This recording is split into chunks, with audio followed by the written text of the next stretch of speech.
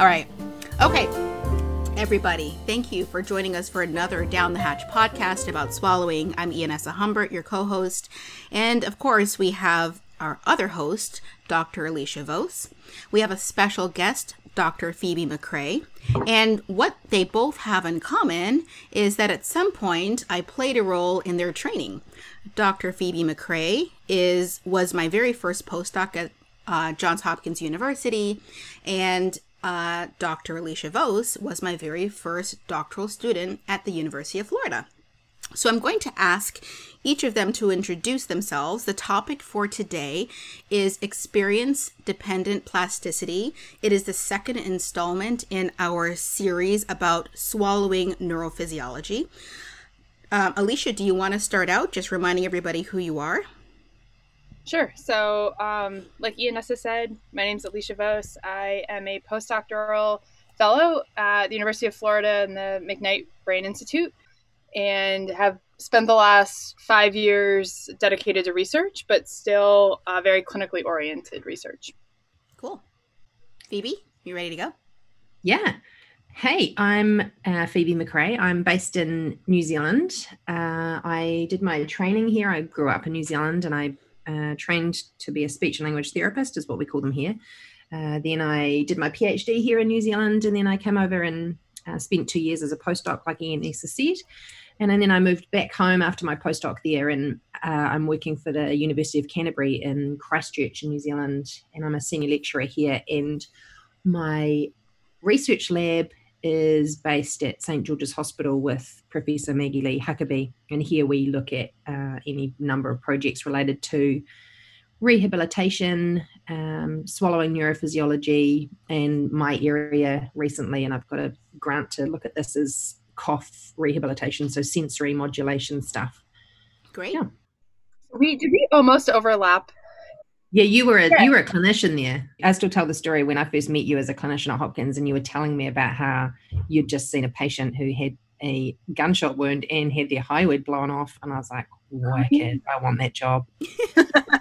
Baltimore, baby, the wire was real. Yeah. Lots of trauma. So we are all sipping a little something, some caffeinated, some alcohol. You'll know maybe in a few minutes who's drinking what, because, it's a different time of day. It's morning in one of our time zones and it's evening in the others. And we're going to let you guys decide who's morning and who's evening, who's drinking caffeine and who's drinking alcohol. Just to supplement that, I'm always told that it sounds like I've been drinking, so I don't think that's a fair assessment to be making on me. Okay, so we decided that we wanted to have a podcast that is continuing in the series about swallowing neurophysiology. But the first podcast that we did last month focused on some basics about what the neuroanatomy is, what's the basics related to neurophysiology. And for this podcast, we wanted to talk more about what speech pathologists may have some control over and what they may not have control over when it comes to feeding and swallowing. So it was obvious to me that the paper that we wrote together that you led on experience-dependent plasticity would be a great start. The title of that paper is Exploiting Experience-Dependent Plasticity in Dysphagia Rehabilitation, Current Evidence and Future Directions. It was published in the Current Physical Medicine and Rehabilitation Reports in 2013. Can you believe it's been so long that this paper has been written? But we were invited to write this paper by Ruth Martin, who was one of the editors on it. And it really goes into rehabilitation, exploiting experience-dependent plasticity, and where the literature is right now. And I'll let everybody know that we will post a link to this paper so you can read the full text at your leisure. So I hoped that you could start this podcast out by telling us what the gist of this paper was. What was the main message that we were trying to share with everybody? Define experience-dependent plasticity as a way to jump off this topic. Sure. Well, you just did most of that, but I'll flesh that out a little. Experience-dependent plasticity is, if you break it down, plasticity is just changes, essentially. So you can have changes anywhere. You can have, as you mentioned, neural plasticity. So you've got central changes related to the brain or any of our nervous system. And you can also have changes related to behavioral stuff. So the way that you execute things, physiology, kinematics, differences in how we actually execute something.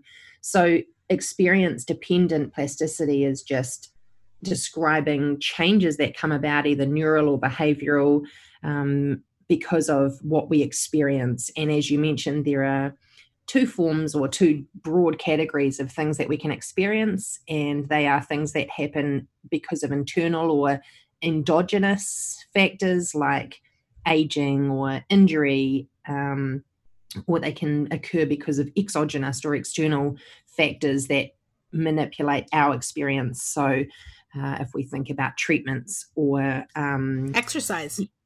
Yeah, exercise, those types of things. So things that affect how we execute things because of what we're experiencing. So plasticity, experience-dependent plasticity is just describing those changes associated with experience. And just so everybody understands, this is a paper that is focused on experience-dependent plasticity in swallowing. So we think that this is specifically interesting for clinicians because this is what speech pathologists have some control over. You have control, and sometimes complete control, over what a patient experiences when it comes to eating, especially at a time that there are endogenous things happening because they are in your facility because perhaps they've had a stroke or they've had some structures removed because of head and neck cancer, or perhaps they're frail and very old. So that we have the endogenous things that are happening, therefore you're called in, and perhaps you are influencing their system with the exogenous experiences you decide for them based on the diet and the therapies you prescribe, etc. Leash, did you have anything to say?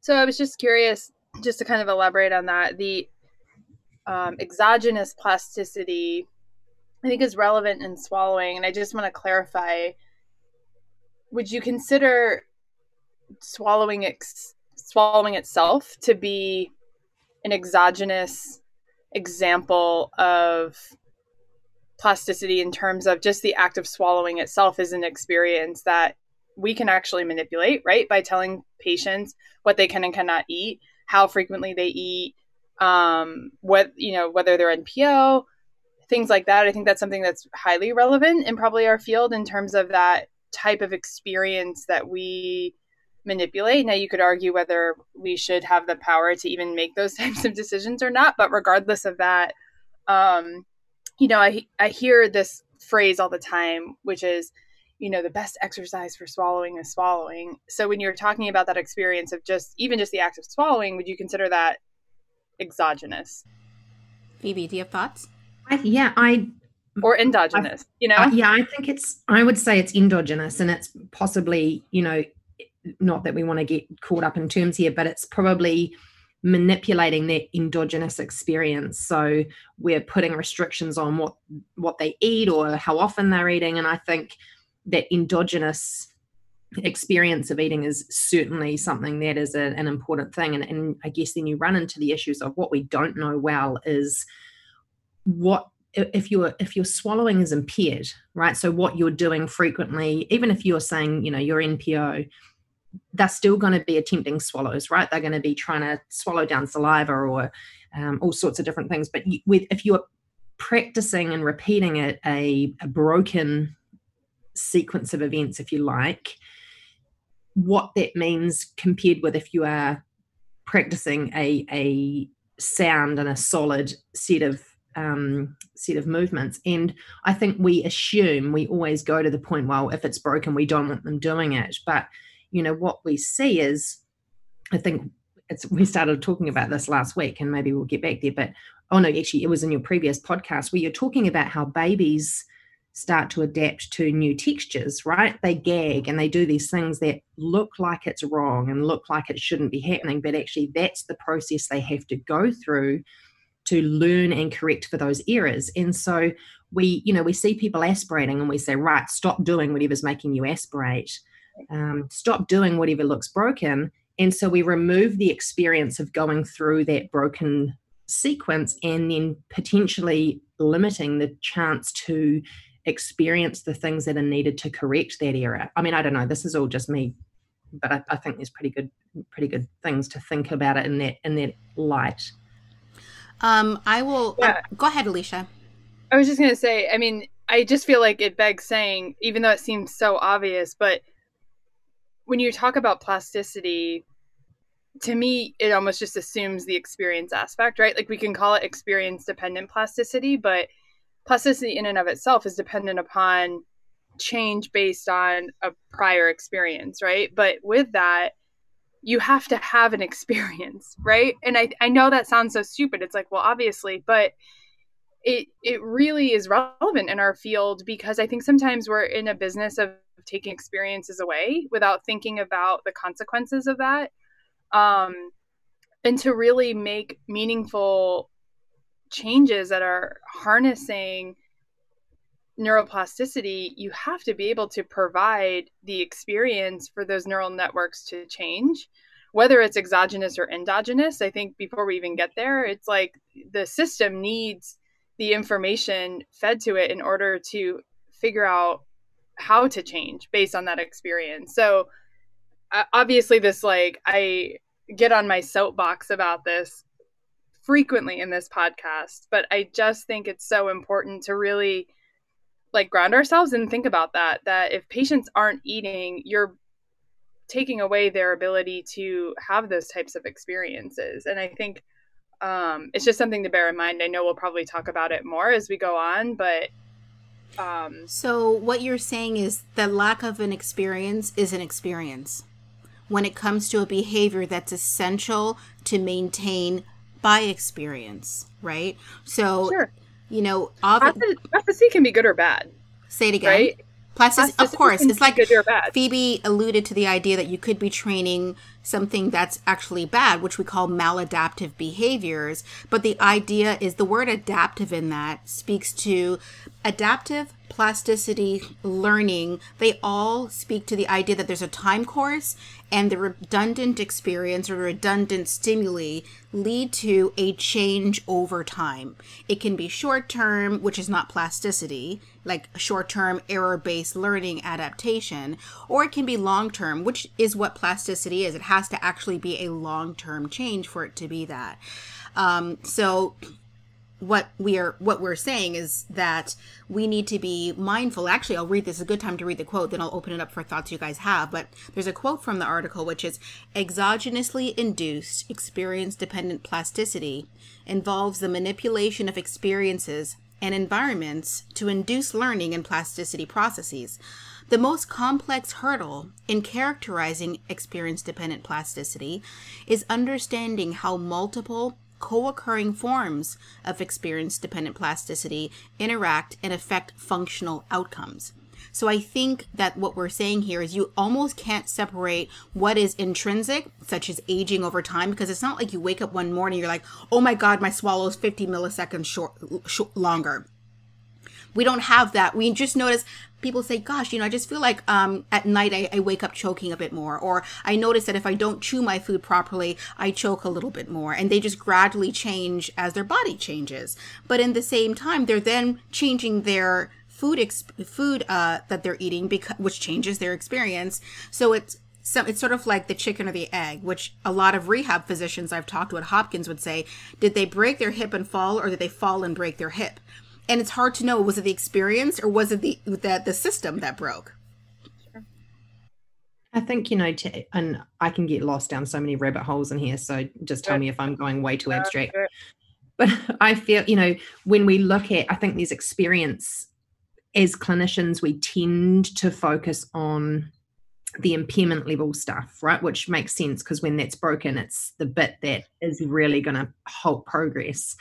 But I think we need to look at it in a more holistic way in terms of, we see experience-dependent plasticity right the way through recovery or rehabilitation, and it all plays a point. I think about patients that we've seen who you get them past the impairment level stuff. They're safe to eat and drink, but they don't ever eat and drink in crowds or, public places anymore because they still have that fear. So yes, their swallowing at an impairment level is better, but they're still not they're not engaging in that experience because they haven't, if part of our treatment was, right, now we're going to move to a cafe and we're going to have something to eat and drink here, we're going to go through that experience and change the way you process or the way you carry out actually eating and drinking in that scenario. That's another experience that changes your whole progression through that rehab process. And I know that's the functional side of things, and I think that's, if you think about that in a smaller way, that's kind of what's happening at the impairment level too, that we need to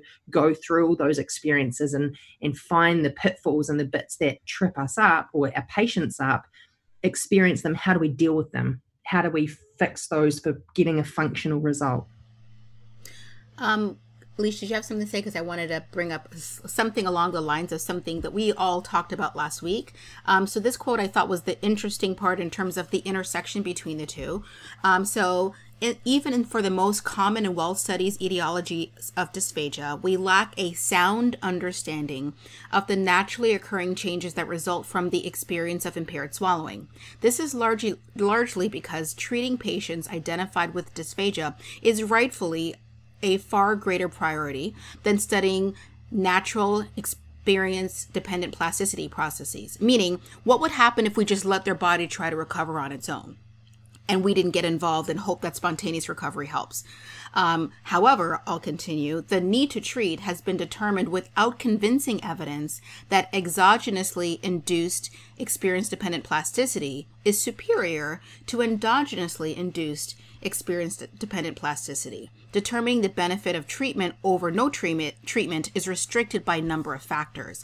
So if I had to, you know what, Phoebe, we wrote this so many years ago. I'm like, we wrote that? Now I'm like, what the hell was I talking about? No, but if I had to try to figure out what we were talking about a few years ago, 10 years ago, whenever that was, I would suggest that what we're saying is we always have to remember that the body is doing something whether we get involved or not. And we don't always know what the body's doing in response to this problem. Obviously, this idea of let's see if the body fixes itself makes sense in circumstances where there's development. Like, well, let's wait and see if Johnny ever gets S on his own. Then we'll see if we need a speech therapist. Or in the experience where maybe there's trauma or an acute event like a traumatic brain injury or stroke where we know there is some spontaneous recovery. Obviously, bilateral innovation. Exactly. Say that one more time. Wait, actually. Bilateral innovation. Like with swallowing is so plastic. Just exactly. Well designed, right? Exactly. We're not so much really thinking about people who've been newly diagnosed with a neurodegenerative disease, which we know will take them down, for instance. But we do know, however, that we are not sure what trajectory somebody's going to have in improvement. And we assume that if we layer on these these experiences that we're giving them as clinicians, it's going to facilitate perhaps a steeper trajectory to improve. But truly, if we don't even know what their natural trajectory would be because we are compelled to do therapy, we don't know if we are doing exactly what the system is going to do anyway, if we're flattening it because the experiences are now competing with what the body wants to do, or if we're in fact facilitating it. And we're not suggesting that you don't treat your patients. What we're saying is, if you understand how complicated the system is, you would be very clear that you are only a very small part in this giant role of swallowing. Yeah. And I think that's a really good point and something to keep, when I read papers on rehab techniques, and in the back of my mind, I just always have this, we think we have it sorted largely, we know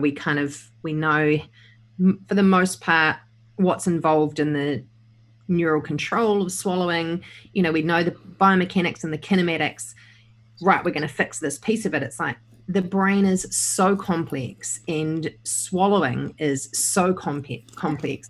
We can't if the brain could talk, don't you think it would be like, who the fuck do you think you are? Like, I know what to do here, okay? You know what? You guys are reminding me of like a month ago when Nigel, my youngest son, who's 13, woke up and there was something like his eye was draining or something like that. He goes, why is my eye draining? Of course, the nerd I am, I went on and on about the lacrimal gland and all this and stuff. He goes, so wait a minute. It could be my brain that's telling my eye to water. I said, yeah. And he goes, you know what's so weird? I can't even ask my own brain what it's doing That is so strange. My brain, the part of my brain that wants to know what's happening is right next to the part that's doing it, and I can't even ask it. I'm like, exactly. That's why I have a job. Yeah. It makes me think of a patient we had here recently, and he is a pretty young guy, and he had a cerebellopontine angled tumor that was resected, and he was, for all intents and purposes, he was majorly impaired swallowing wise. He was hugely impaired. He basically took rehabilitation into his own hands for the first probably 4 weeks after his surgery, and nobody was touching him for rehab. Like, he was not in a space to do that. He said his wife thought he was absolutely crazy because he would sit there all day and take a sip of something, swallow it down, cough, choke, basically vomit it out. He said, I just kept chewing things, swallowing it down and regurgitating. He couldn't swallow. He had like an absent ability to get anything down. He said he just did it nonstop. He said, I had no idea if it was going to change. I had no idea if I was ever going to get to the point where I could. And he said, and then it just started to go down. And so even within, we don't touch people rehabilitation wise, what that outcome can be because of, endogenous experience dependent plasticity can be totally different. Because if he sat there in his bed and did nothing, yeah, I guarantee you he'd look totally different to us when he arrived here than what he did. 100%. I mean, the body wants to correct itself, but it needs a ton of experience to figure out how to do it. Mm-hmm. It has to have that. It has to have that constant sensory feedback to say, nope, that didn't work. Try it again. Just keep overloading the system, challenge the system so it knows how to reorganize. Yeah. And if we take that away, who are we to think, well, if I just do these Masakos 3 times a day, 10 times, that will be the answer. It's like, isn't it kind of, it's naive? Naive, but it's also there's a lot of hubris in that of just who do we think we are to know how to tell the system how to reorganize itself and that we have the answers. It's you have to let the body take over some control and that it knows what it's doing when it comes to the reorganization. And our job is to provide the experiences in the best way possible to enhance that and to allow that to happen. So I have a couple of points on what you guys just said. You were just talking about this guy doing these things. And I thought, what's really interesting there is that we kind of have to think about, if you guys have ever had a computer that's not working properly, right? And like you said, the system's trying to fix itself. It's almost like a reboot. Sometimes we restart our computer to say, let's just take a nap, wake up again, and see if tomorrow morning it's fine, except it's, a few seconds to reboot your computer. But when it's really bad and you have to call in the help, aka the SLP, but it's really the IT, they often say, hold down this key during the reboot. So with the reboot itself that the computer wants to do is not enough. You have to help it by holding down the T or the C, and you'll get a special thing where it looks for viruses so you can figure out what's going on. That's almost what it's like if there's a reboot with the right experiences, so you can sort of target the specific problem that system is having. But it's not all the clinician's job. When you said, who are we to think that we could do this? The clinician is basically oftentimes looking at the literature and saying, well, the literature says that if I do this EMST or if I do this lingual strengthening, blah, blah, blah. So the question now is, what does the literature say about experience-dependent plasticity? And so that is the second half of this paper, which is what does the literature guide us well enough so clinicians can know what to do? And I'm going to read this other quote because clearly I am the sermon producer here by reading scripture. Here we go. One key component for examining experience-dependent plasticity is time. In many studies that investigate the effect of experiences on plasticity or learning, a structure or function is examined over time to document the process of change. The duration of examination depends on the outcome variable that is being tested, like hand movement versus neuronal growth, for instance, aspiration versus duration of laryngovascular closure, as an example. And the issue that we had with this, where we actually have a table with all the papers, is that we have a couple of styles of studies. And because the style of study, we really can't get at whether experience-dependent plasticity is actually possible with therapy. And that's because oftentimes the studies aren't long enough. They don't provide both physiological and functional data. And what we mean by that is physiological stuff is like, what's the larynx doing? What's the pharynx doing? What's the tongue doing? And on top of that, what's the bolus flow issue? So meaning, what's the tongue doing? What's the pharynx doing? And is there residue? Is there aspiration? And on top of that, many studies do one or the other. Very few studies actually tell you both, even though that's what we care about as swallowing experts. We want to see the physiology's impact on bolus flow, yet many studies don't give you both. Or they do a pre-post design, like before this was their baseline. Then they had 8 weeks of blah, blah, blah, and afterward they did or didn't change. Well, we don't know what happened over a time course. We have 2 different time points, and we assume that something in that black box moment in the middle is responsible for what came out at the other end. It's like I ate this food and there were corn kernels in my poop.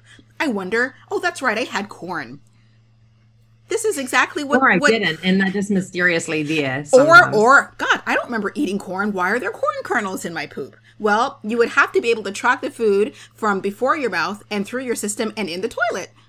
That's what would have to happen, but we don't have studies that do that. I'm not saying research is shit. I'm saying I was using the ingestion, digestion, swallowing thing, not our research is shit at all. I would never do that because I contribute to that problem too. Yeah, and I wanted to jump in here and say, rather than the take-home message of this being all research is shit, it's a very hard task to measure multiple time points with functional and physiologic outcome measures. Like that's a massive task. And especially if you're doing like a treatment study in patients, that's just, nobody's going there, right? Right. But it highlights the issue that we need to start plugging some of those gaps because, you know, when we look at the reason I'm so passionate about the fact that we need to know not just physiologic measures in isolation or functional measures in isolation. We need to know both because if we see that patients aspirate less after a certain treatment, great, right? You know, functionally that's a really good thing. But if we don't know why that's changed, we don't know who that's best suited for, right? So we need the physiologic measures. If we see, you know, we see a lot of papers that have, you know, hyoid excursion increased by 1.5 millimeters, brilliant. Or laryngeal vestibule duration closure increased by 0.9 seconds, like fantastic. Is it? Do we know that that actually makes any difference to patient ingestion and safety of patient ingestion without saying these people are getting less aspiration pneumonia or these people's ability to tolerate X, Y, and Z is improved? So you need the two together. Yep. But as I said, that's a mammoth undertaking. And so I don't know, Phoebe, if I agree with you that it's a mammoth undertaking because it's all in the same fluoro. You just decided fairly, if I'm being fair, if I just take your examples of the things you suggested, I'm not going to go to other examples. You talked about hyoid movement, for instance, and you talked about laryngeal vestibule closure. Right next to it is the bolus coming down. So it's not a massive task to add that to the list of things you study because that's what actually people care about. We only care about swallowing to the extent that there are people who have swallowing problems for the most part. I know there's signs for signs' sake, and I get that. But in studies where they can tell you what these radiographic outcomes are, the bolus is sitting right there. So I'm all for, or the reverse, which is they told you about all the aspiration, but the physiology responsible was in that same video clip that they pulled the aspiration from. They just didn't bother to report it, 1, and 2, the scientific process failed because the reviewers didn't say, but why did this happen? You need to give us physiology. Well, it wasn't the scope of our paper. It should have been the scope of your paper. I agree with you, however, that a long time course following someone for 6 months, that is very expensive and hard to do. But even if you do a cross-sectional study where you jump in suddenly, all the data are there. And in fact, you can go back and post hoc analyze those data. I agree. I guess for me, I feel like looking at aspiration at the time in a fluoro is, yes, it is one level of functional measure, but to me, it's kind of it's a low grade measure. It's assuming that those 3 swallows you're measuring on fluoro reflect everything that this person's doing in their ingestive life. So yeah, it's better than nothing for sure. But for me, some type of overall picture of, is this person's dysphagia and how it's influencing their ability to eat in their life, that to me is the functional stuff that we give patient's rehabilitation techniques to address without knowing really how much. Well, it's another level. I get it. Now you're talking about a life function, not in that swallow, where did the bolus go, regardless of what they care about as a person. Got it. And this is me just making up numbers, but if this person aspirates 80% of their boluses, did we just catch 3 swallows where, they penetrated a little bit of one, and that's actually quite standard. The other, if we screened them for 50 more swallows, we'd see them aspirate bucket loads. Yeah. Who knows? Leash, were you going to say something? Probably. I feel like I'm always just waiting to say something. Yeah, I mean, I think that it's challenging because I think as therapists, we have this bias towards we're almost like mechanics, right? We have this bias towards wanting to go in and fix things and compartmentalize things. So if they have an LVC issue, right, like then we just want to break down the LVC and I'm guilty of this too, right? Because I love this mechanism. So I want to analyze it and figure out exactly what's going on. Sometimes, the closer we break the further we break things down and the more our lens is like going further and further in and isolating this one impairment, we lose sight of the big picture, right? And I think, Phoebe, that's what you're speaking to, is that we need to be able to hone in on impairment, but we need to be able to step back out as well and consider the experience and consider these functional outcomes and consider the whole how their experiences are influencing that micro aspect of their swallowing impairment, because I think it can change dramatically depending on how we're looking at the swallow and what the experience is at the time that we're looking at it. I think you made a really good point when you said, because when we're talking about, we assume that we know what we're doing, or, the brain's probably like, what the hell are you thinking? You said a key point, which is, what is the best type of experience for functional recovery? Like, is it what we're doing, or is it doing nothing, or is it what the patient might do? And I think, rather than, I feel like if I was a clinician listening to this, I'd think, well, what the hell do I do now? Like, if doing it over and over is going to work, do I give somebody Masako for 18 weeks, 50 times a day? Is that what it needs? Or is it, I don't touch them? And I think we don't know that yet. And so that's why it's such a confusing picture. We don't know the best experience because it's so hard to pull that all apart. Like this guy who I'm talking about, this patient who came to us, and when we fluoroed him, we were like, wow, that is an amazingly functional swallow for somebody who could not swallow for like 4 months and had the extensive level of damage that he did. He's basically rehabbed himself for the most part when he got to us. But you can't go into a patient who's just gone through this, who cannot swallow.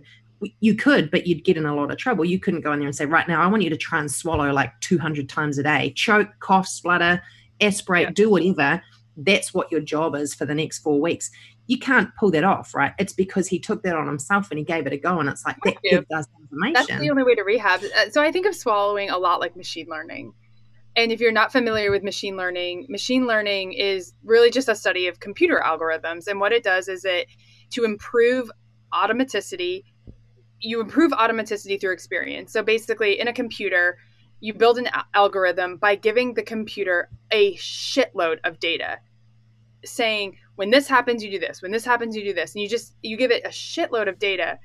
And based on that, the computer is able to make predictions based on all of this data that it's already received. It says, okay, based on all of this data, now I know I can make certain predictions based on that. And to me, that's what it is in swallowing therapy, which is, if we can provide the patient with as much experience as possible, then the system does such a much better job of predicting what the accurate outcome should be. So in that example with that patient, he was basically the computer, right, for lack of a better term, brain, giving himself as much data as possible. And the system was able to have all of these experience, all this sensory information, all of this error-based learning to be able to figure out the pathways that were right, because every time he swallowed, he got an outcome, right? The system was able to update itself and said, oh, okay, when I do this, this happens. When I do this, this happens, constantly, to finally a point where the system was probably like, I have so much data now I kind of know what to do and how to correct for these errors. So there's something that you guys have been talking about that made me think we need to talk a little bit about development, because and your example was perfect. It was a perfect segue, because when we were all at Hopkins, Rebecca German said to me, she studies baby pigs, and so she's interested in pediatric dysphagia related issues. And so she said, hey, at Kennedy Krieger, I've been asked to go over there and talk to a lot of the researchers who have a particular issue with patients that are described as the following. These are babies that were born with perfectly fine capacities to swallow. However, because of their significant issues with their cardiovascular system, whatever the situation was, they could not allow them to eat by mouth. But their ability to eat by mouth would have been fine. So they immediately got bolus feeds through a peg tube the second they were born, because they knew that what they knew in utero, that they were going to have these extensive surgeries, and they just wanted to be able to bypass any issue with feeding that might impact their heart. And as a result, now they're 2, they haven't had anything by mouth, and a clinician will walk in the room with a tray of food and they will throw up at the sight of it.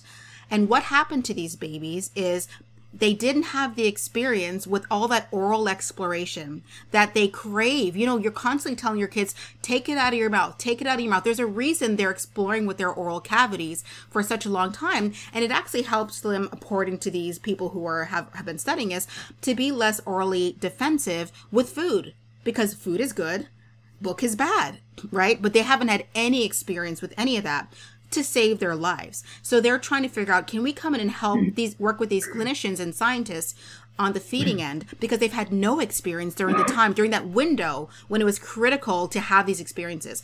So it brings you to those studies on kittens where there's that period where your retina are supposed to appreciate light. They actually, I think they tape the eyes closed. And if it happens during those critical periods, right when those kittens were born, they were basically blind or had significant visual deficiencies, because at the period in development when they were supposed to have these experiences, they didn't. And a lot of people say to their friends, were you dropped on your head as a baby? Did somebody not love you? Because you had some weird stuff at a critical time in your life where that impacts your adulthood because you didn't have these experiences. So now what I try to do in courses where the clinicians are afraid to give somebody food, I say, well, we understand the importance of experience. I mean, if a child is developmentally delayed, we throw them in a white room with no sound, no vision, and no human contact for 5 years, right? And everybody looks at me like, what the hell kind of SLP are you? I'm like, well, that's the idea that you're putting on these adults, that they don't need any experience at all. Why are you looking at me crazy? That's what we would do to a child. I'm like, of course we wouldn't. They need they need enriched experience. In fact, that's what early, what they call it, early enrichment, like where they interact with kids early. They call it early something. Do you know what I'm talking about? I do. Yeah, I don't know the phrase that you're. Anyway, it's just basically getting to kids early who look like they're going to have some issues. Oh, early intervention. God, what kind of SLPs are we? We're like mean length utterance. Is that like a major league baseball? That was below where I thought we were. Yeah. Early intervention is a thing because we know we got to get in there early. You guys do we know who's been drinking? Clearly, I've been having the caffeine. You guys have been having the wine. So it's interesting though. It's like, why can't we approach patients the way we approach our kids? It's like because we have jobs where we can get sued by adults. Yeah. Well, it's true. It's the fear. It is the fear, and it's and in America, I think that's way worse than it is here. But we're still fearful. It's true. I mean, at some point, I had to give certain foods to my son, who's almost 2, Hudson, and say, "You got to figure this out, right?" Every food he's eaten he's had it the first time, right? And every time there's that risk that he's not going to be able to manage it, but you have to give them that experience. And the reason why you do is like, he can eat anything now. He's 2, he puts everything in his mouth and he eats fine, but only because we had to weigh that risk benefit so that he can have the ability to eat. And we have to approach our patients the same way of like, you can't take that away from them out of fear. You have to just allow them the opportunity to learn. But to be fair, a woman who knows that she wants her child, or a man who knows that he wants his child or parents, to have certain experiences, like maybe they get their heart broken. They don't go, well, you're just never going to love again, hun. Yeah. They say, look, this is part of life. It's different because they live through it. But when you I've missed your analogies. God. But it takes me like 5 minutes to catch up on what the analogy and my patient aspirates, and I say, "That's life, motherfucker." Just kidding. And you know what, Alicia, you just made me think of. Everybody can probably relate to this. Like everybody listening who has children can probably relate to this. Your second child eats foods way quicker than what your first child did, and you know why? Because you don't have the time to give a shit the second time around. And so their experience is totally different. Nina's eating whole carrots in the bath on her own. She's like, she's got it sorted. Harry wouldn't have done that ever because I was too scared to try it. I'm like, I've got a good one. This one, I'll take the risk. Oh, yeah. Because it's experience. You give them different experiences based on your fear or your knowledge. And I think, that's why this conversation about experience is really important, because I've got really good friends who don't feed their kids whole grapes at age 4. They'll cut them in half because age 4. Why? Yeah, why take the risk? No, but we're saying, what do you mean? That's basically child abuse. Not if you don't know. Neglect. Not if you don't know that the experience of a whole grape is how you learn how to take a whole grape. They just think, why would I ever take that risk until they're basically 15? So I get that thinking. 15. This you'll be getting a girl pregnant before you're eating a whole grape. I'm just telling you right now. You'll have an STD before you eat a whole grape or a fajola in New Zealand. Oh my God. Wait, so let me ask you guys this question. So, real talk. If you were the Up patient, until now, we've just been shitting around, but here it comes. I love that I can see you rolling your eyes at me. Okay, if you're the patient though that had the CPA angle tumor, right? Would you not do the same exact thing as that patient? And just I'm so sick you asked this. I'm so glad. Honestly, what would you do differently? Would you do the same thing? Would you not be eating everything, choking yourself to death, trying to just knowing what you know about plasticity in rehab? I would be knowing what I know about plasticity. You tapped into it. But I think about a clinician standing next to him going, in the same way he said he did and his wife did, is this going to work? Or am I just basically flogging a dead horse? Like, am I going to keep doing this until I just lose interest because it's 6 months down the track and it's never going to work? You don't have a guarantee of what's going to happen. Sure. He kept doing it. Thankfully, it ended in functional swallowing that he could actually manage. And he's definitely he's not got normal ingestion, right? He cannot swallow when he's tired. He has to do, very focused. He can't be thinking about anything else, right? So he's still impaired, but he's getting stuff down and he's getting enough down to maintain nutrition and hydration. I certainly would do the same thing. But if I'm like my friend who won't give her 4-year-old whole grapes, no way. Your friend is not going to be an SLP, is she? Because we can't have that. Hey, but Leash, do you remember Jim in that podcast? Yeah. What did he say? He said the SLP told him not to eat, and he took it upon himself. He goes, I was at my house or wherever, and he goes, if I don't start eating, if I don't start swallowing, I'm never going to swallow. So he said he started taking sips and trying to swallow and just putting things back there. And he went back to her and he said, I think I felt a swallow. And she goes, no, you didn't. Yeah. Come on, man. This is... Yeah, but I do understand the perspective. It's just information and knowledge about the experience matters, right? The experience totally matters. I get why it doesn't happen. And I get why, you have to make sure everything else is fine. Like, make sure you've got really clean teeth and you've been cleaning the crap out of your mouth before you go and shove stuff down into your lungs. Like, you need to be pretty mobile. And having a cough helps. COPD. Yeah. So it's like there are all these caveats to it, but the overarching thing is the experience of that no therapy could have given him that intensive experience 100%. Of, he did it. That was also there's no case scenario. There's nobody that can provide that amount of time. Like even in the best case scenario, if you're the richest person on earth, right? I mean, so much of it is in the patient's hands. And also, they don't know that.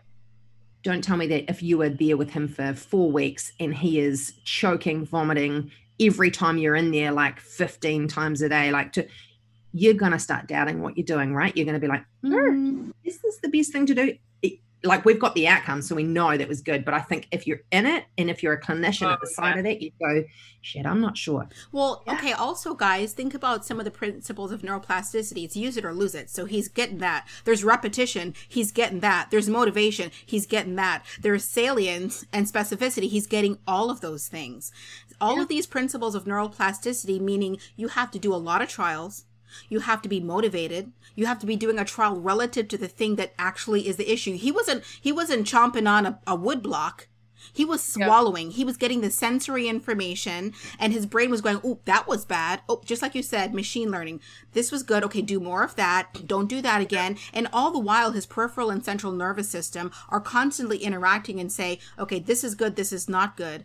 You couldn't beat that with a stick as a speech pathologist. So, it's almost like, you don't give them bad advice, but Phoebe, this is a great example of saying, when you see those reports that say, so-and-so will try thin liquids only with SLP present, what are you going to be like, open the gateway? Are you going to put like a little net under his epiglottis and catch the thin liquid when you're there, but it's not there when I'm not there? Like, what does that mean only when you're there? All you're going to do is count coughs. So I wouldn't discourage certain patients from experiencing it on their own and saying only when SLP present, because you make it sound like you have some magical way about the way they're going to swallow that thin liquid versus if they did it on their own without you watching them, which is also unnatural. Yeah. Yeah. You said something that made me think of something and now it's gone. That's what happens when you're close to 40. I know. I just turned 44 and stuff is gone. That's what happens when you're close to 40, but you don't look a day over 30. You can edit that out. No, it's staying in because people need to know what I had to deal with for 2.5 years, people. I dealt with that. Oh, you want to talk about what you had to do with? Water. You think about how often you say water in a dysphagia lab, and every time I'd say it, I'd hear this cackle, and it's like, water.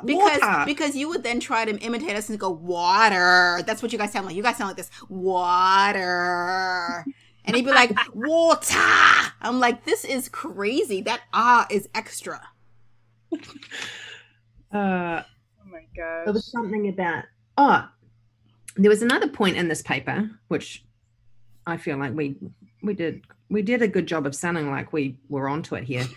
But there was a point here which, when we're talking about measuring performance or taking measures of patients and studies and any, clinical case studies, single case studies, that kind of thing, where we're looking at multiple time points and why that's important. And, we've talked about the long-term stuff and why that's important, but there's this, I should actually try and find it, but in the paper, we talk about often the factors that result in the best performance. So when I say performance, that's when you're actually doing whatever it is that you're measuring. So if I'm doing an effortful swallow, for example, my tongue pressure is much higher than when I'm doing a regular swallow. So performance at the time of executing an effortful swallow.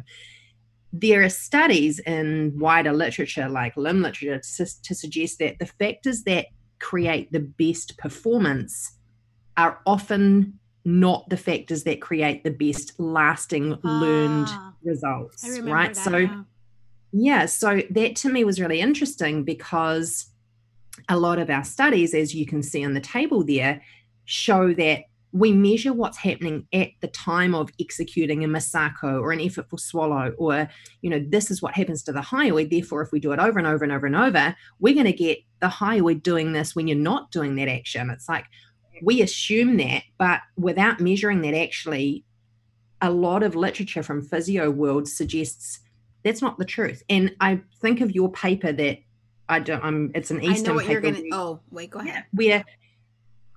Where you showed we're pulling the larynx down. You don't want that when you're swallowing. But what do you do long term when you're swallowing against that resistance actually ends up facilitating the movement that you want? So it's kind of going in the opposite. And that to me highlights that difference in performance versus long-term learned outcomes, that during the swallow, this larynx is way lower than you want it to be. But when you stop it, you've got a much better result because you challenged the system. But it goes to speak to papers that you guys were both on and that Hanada was the first author on, which is we train people to volitionally prolong laryngeal vestibule closure. That's what we trained them to do on fluoro. We even had studies where they got financial compensation if they can prolong their laryngeal vestibule closure. And then we'd say, stop doing this behavior. Now just swallow normally. And we assumed that after doing so many of those prolonged laryngeal vestibule closure movements, that would be the behavior that transferred to these, quote, natural swallows, where we said, don't do anything special, just swallow this water. And it never transferred. What transferred was they learned to close their larynx faster, even though that's not the thing we told them to do. So you're right. What we were measuring and focusing was duration of laryngeal vestibule closure, not time to close being faster. Now, it's a good thing that we didn't train them on a bad thing. But what if there were other maladaptive things that they had to generate in order to do the task that we told them they were getting money for, or that was the goal of the study? Sometimes there are, as many bad things that people have to do to get to the good thing, and we're not measuring those things, and that's what they actually end up doing long term. I think other examples, and this kind of thing fascinates me with, tongue hold swallows, that while you're doing it, you are anchoring the tongue forward, you're reducing that contact between the posterior pharyngeal wall and the base of tongue. And so you're recruiting, theoretically, this is the deal, but, whatever happens actually happens. The posterior pharyngeal wall starts to become more active, so that then when you swallow normally, you get a difference. So your actual performance, if you were measuring performance of this pressure, you've got reduced pressure because you're anchoring the tongue forward, but that results in, theoretically, a longer term benefit because you've challenged that system. Mm-hmm. And I think and I say this just to highlight the point in, we do a lot of pre and post, which is good. We need to know what happens after a treatment, but unless we know how it got there and what the mechanisms behind that change were, again, we don't really know what we're doing. We just kind of throw and the other aspect of that is all of these structures and muscles are so interrelated, and there's so many compensatory mechanisms that are happening that when I see these types of studies, take your example, the Masako, right? You're anchoring the tongue and you're looking at the pharynx.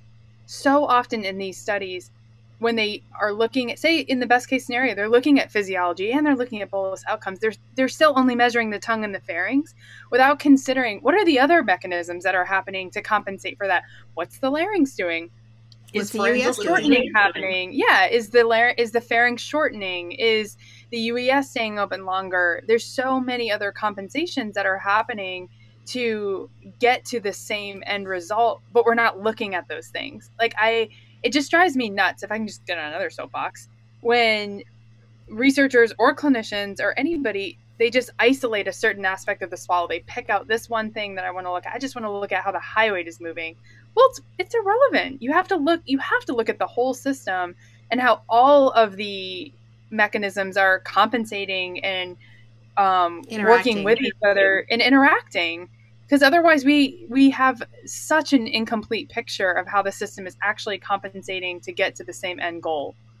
Yeah, and I think you run the risk of, you don't find what you're not looking for. And it's the same as, when you're doing a literature search and you can read the background for a paper and it's like, oh, it's weird. All of this literature seems to support exactly what you're doing. It's like you need to balance what else might be happening that doesn't support what you're doing. And it reminds me of when I started my master's and we were doing an EEG study and we were finding this obscure potential on the scalp and before a swallow. And it looked beautiful. And we were kind of shocked that it looked so beautiful because it's so hard to get. Well, then we placed electrodes everywhere and that same potential is all over the head. It's like, oh no, it's just because we put it there expecting to see it there. We thought we did.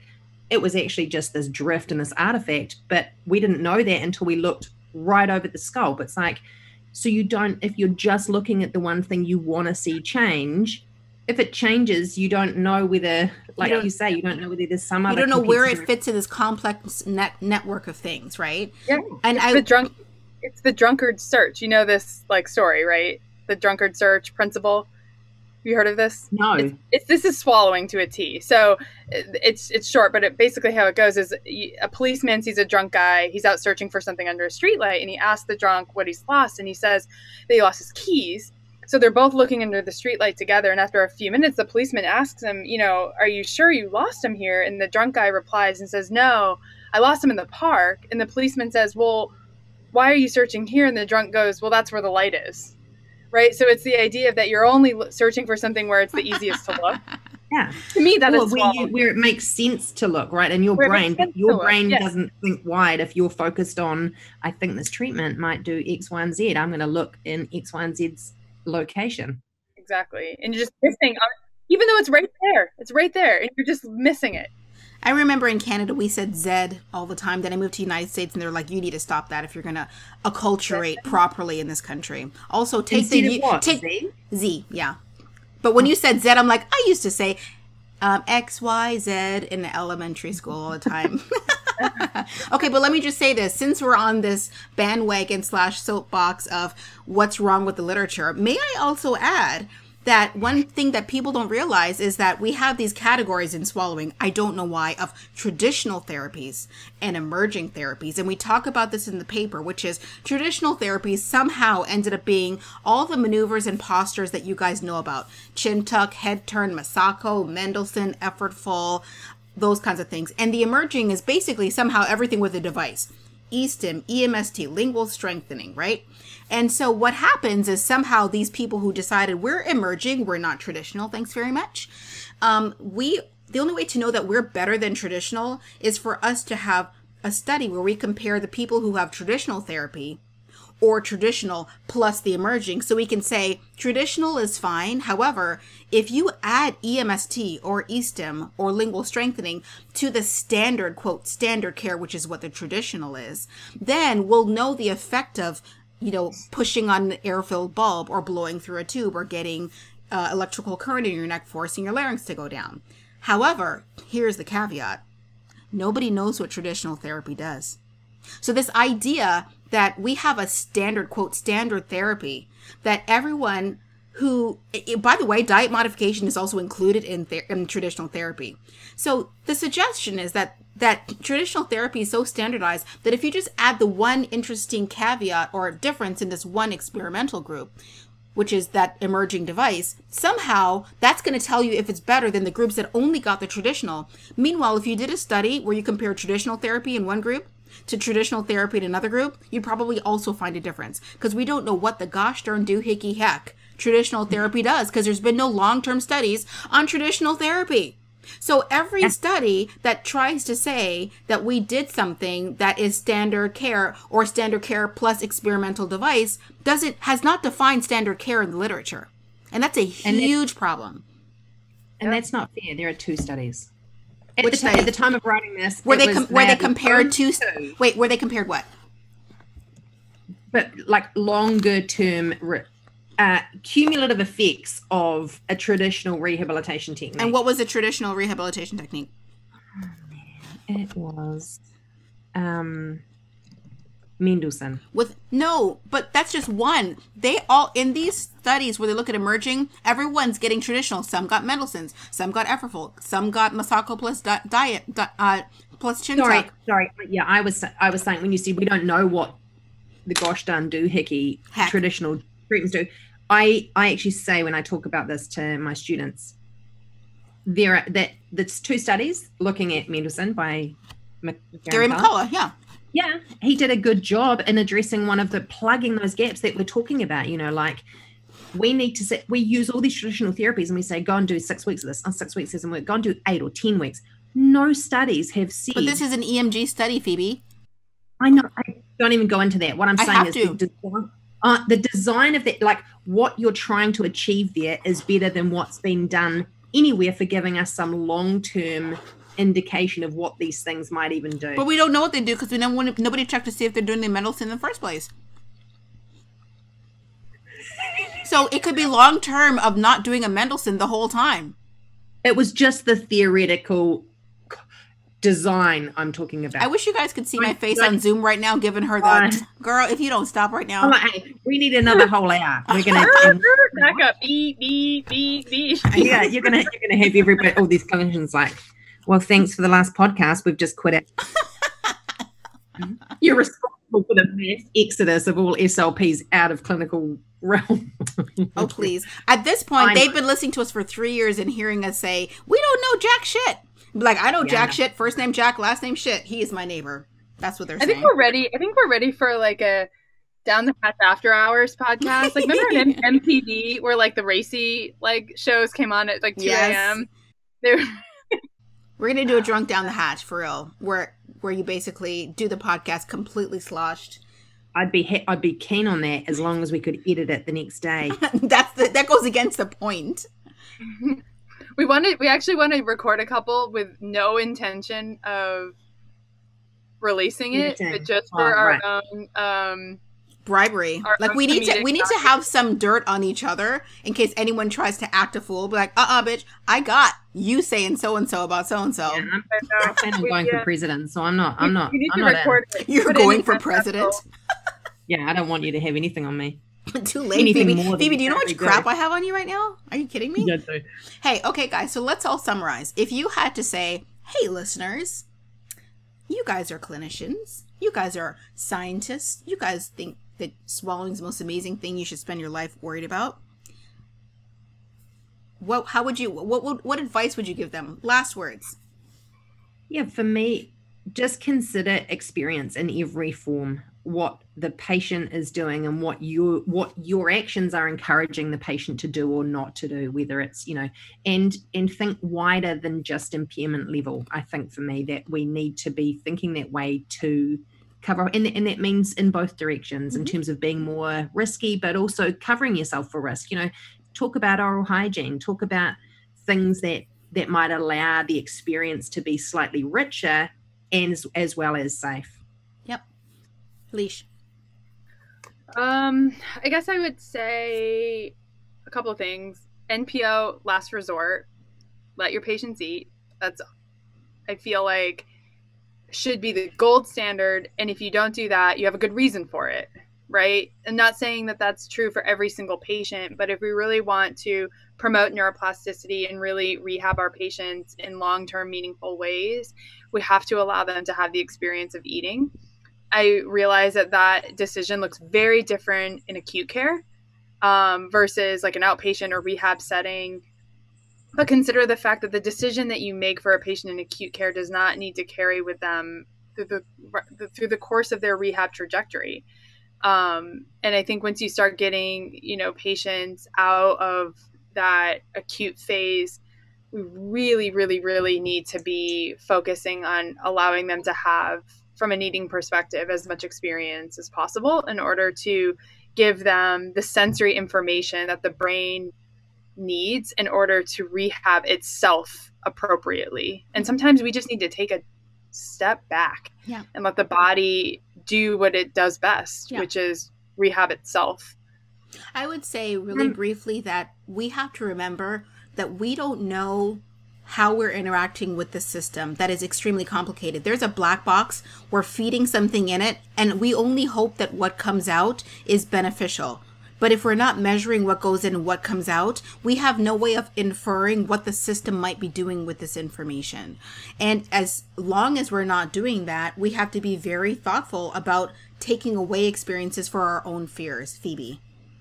You've got a problem when let's give us the last words. Yeah, but now I want to counter last words. Okay. This is you just with NPO. I'm like this. I get this every time, and I feel so about it. Like in courses and stuff, it's like NPO absolutely should be a last resort. Some of the only research we have on predictors of aspiration pneumonia, tube feeding is one of those predictors. Like, it does not solve the problem of aspiration pneumonia. In fact, it exacerbates the risk. And so that's not a good reason to be. I mean, I get you, like you're saying, there are caveats in all sorts of directions, but do not think that by bypassing the ingestion part, you are bypassing aspiration pneumonia.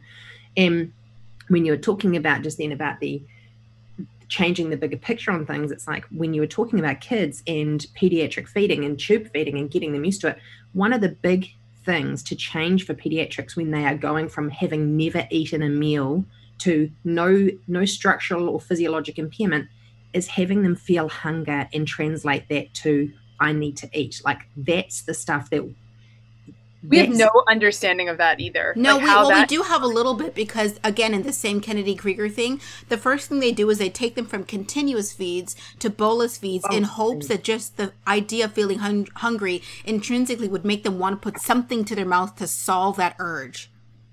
But I mean, like how that urge influences plasticity, how it influences performance, how there's so many factors that we just don't, we know this much. And you think about how many, if you just reflect on how much did it take me as a child to learn, I still, with a 5-year-old, need to constantly give him snacks because otherwise he's hangry and raging.